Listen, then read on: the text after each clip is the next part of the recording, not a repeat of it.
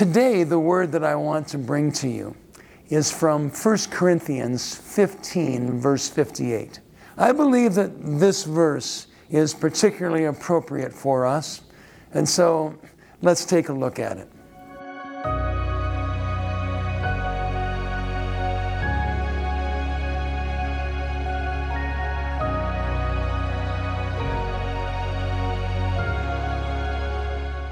After a beautiful section on the resurrection of Christ and the resurrection of our own bodies someday, Paul climaxes this resurrection message with a therefore.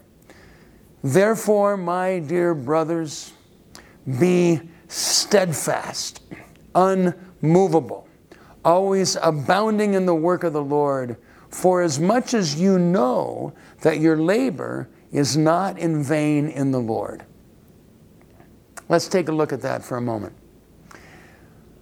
He's writing to people that he loves, my dear brothers, we can say sisters, writing from a distance to the Corinthian church.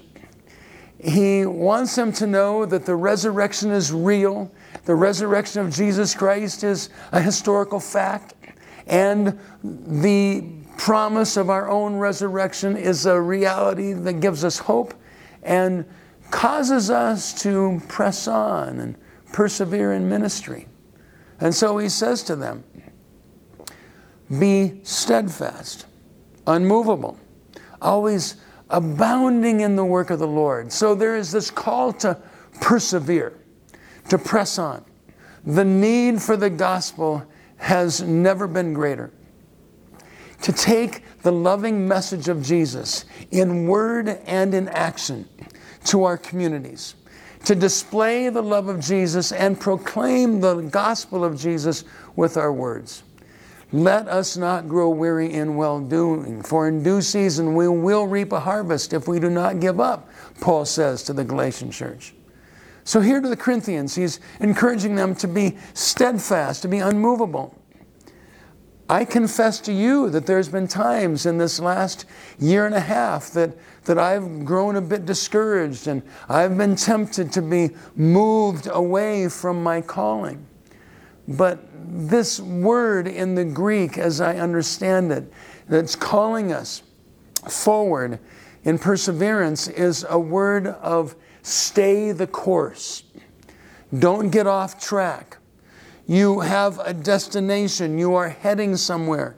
You are taking the gospel to your people. You are building your church with the love of Jesus. You are living out the life of Christ in your communities.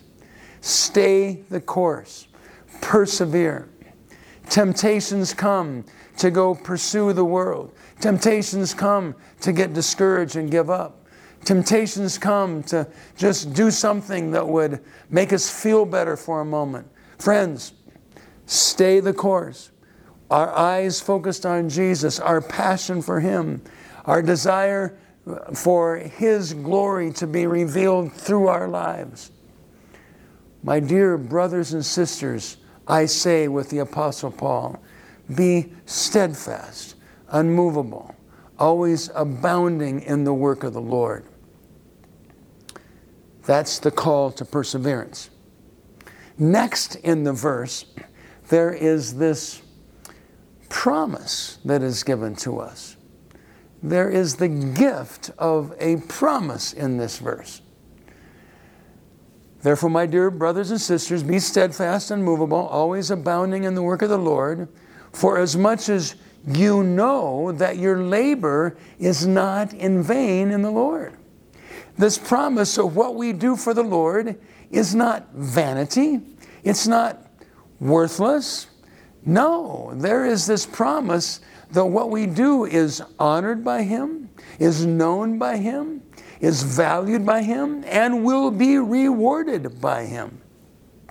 Your work in building the church, Your work in advancing the name of Jesus. Your work in proclaiming the gospel. Your work in discipling those around you. Your work in raising up the next generation to know the Word of God and to own the church for themselves. Your work to show love to the community around you. Your work during COVID to help people in need. Your work in the Lord is not in vain. It has value, it has significance, it has meaning, and it has eternal impact. We don't always get to see that with our eyes in the short term. We don't always know how our ministry is being received or who we are impacting. But the Lord knows, and the Lord honors, and the Lord blesses our efforts. So if there has been a temptation, a whisper from the enemy that has said, this doesn't really matter. This is just futile. This doesn't amount to anything. Your work isn't of any value. You might as well give up. My friend, would you rebuke and renounce that word in the name of Jesus? Would you resist that temptation to give up? Resist that temptation to be discouraged. And instead, know that someday the Lord will announce, well done, good and faithful servant. Enter into my joy. Enter into the joy of the Lord. For I gave you a couple talents. I gave you some gifts, and you multiplied them. You didn't just keep them for yourselves. You didn't just hold them for your own happiness or comfort. No, you released what I gave you to others. I gave you my gospel message, the truth of my salvation, and you shared it. You distributed it. I gave you food for your table, and you didn't just keep it for yourself, but you shared it with someone else. I gave you the opportunity to lead a church, and you didn't lead that church just for your own prestige or your own influence, but you led that church in such a way that served other people, that blessed other people, that made their lives better because they came under the teaching of the gospel and the love of the body of Christ. Your labor, my friend, is not in vain in the Lord. It is known by Him and will be rewarded by Him. And it's making a difference right now in your community. Every community in the world is impoverished if it doesn't have a gospel preaching church. And every community that has a gospel preaching, Bible believing, Jesus loving church is a better community than it would be without. So you're being a blessing to your community. You've helped the hurting. You've fed the hungry. You've encouraged the weary. You've brought hope where there was hopelessness. You've brought the message of Jesus, the good news of forgiveness where there was nothing but despair.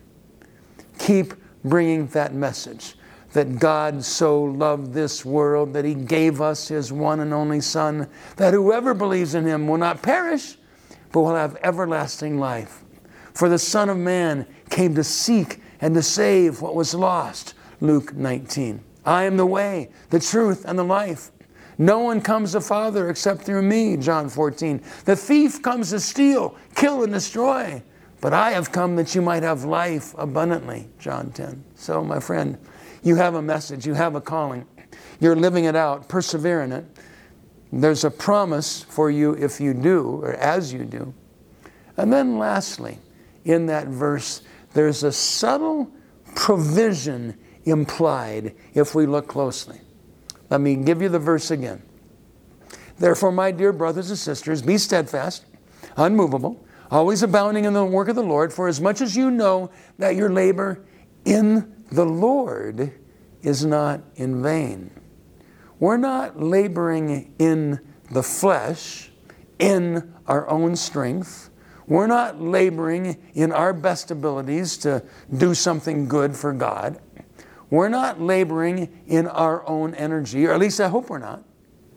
But we have the privilege of laboring in the Lord, in His strength, in His provision, in His presence, with His Spirit flowing through us. For years, when I thought about the work of the Holy Spirit in our lives, I would picture kind of a bucket going down into a well, and then I wanted to access that living water, that flow of the Spirit. I wanted the life of the Spirit. And so I knew that I needed a continual filling of the Spirit. Ephesians 5 says, be continually filled with the Spirit. And so I had this bucket kind of picture. I don't know where it came from, but I would mentally throw my bucket in the well and ask the Lord to fill me again.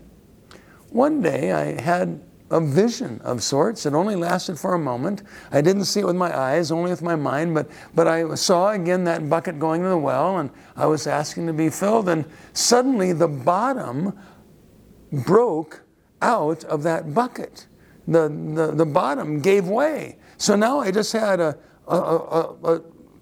bucket that had no base, nothing to catch the water. And I was so disappointed. No, my bucket's broken. I have no way to get the water. And then the picture changed. And my bucket turned sideways. And the living water started to flow through. I wasn't supposed to have a bucket that I occasionally received another provision of water from. I was supposed to have a channel, a conduit, a pipe for the water to flow right on through. And this is the provision of the Spirit of God for us, that in the Lord we walk in the Spirit. And Jesus said, John chapter 7, streams of living water can flow in and through us. So there is a promise as we persevere, and there is provision for us to live out that persevering life. The provision is not you trying harder. The provision is us receiving continuously the gift of the Spirit for our lives.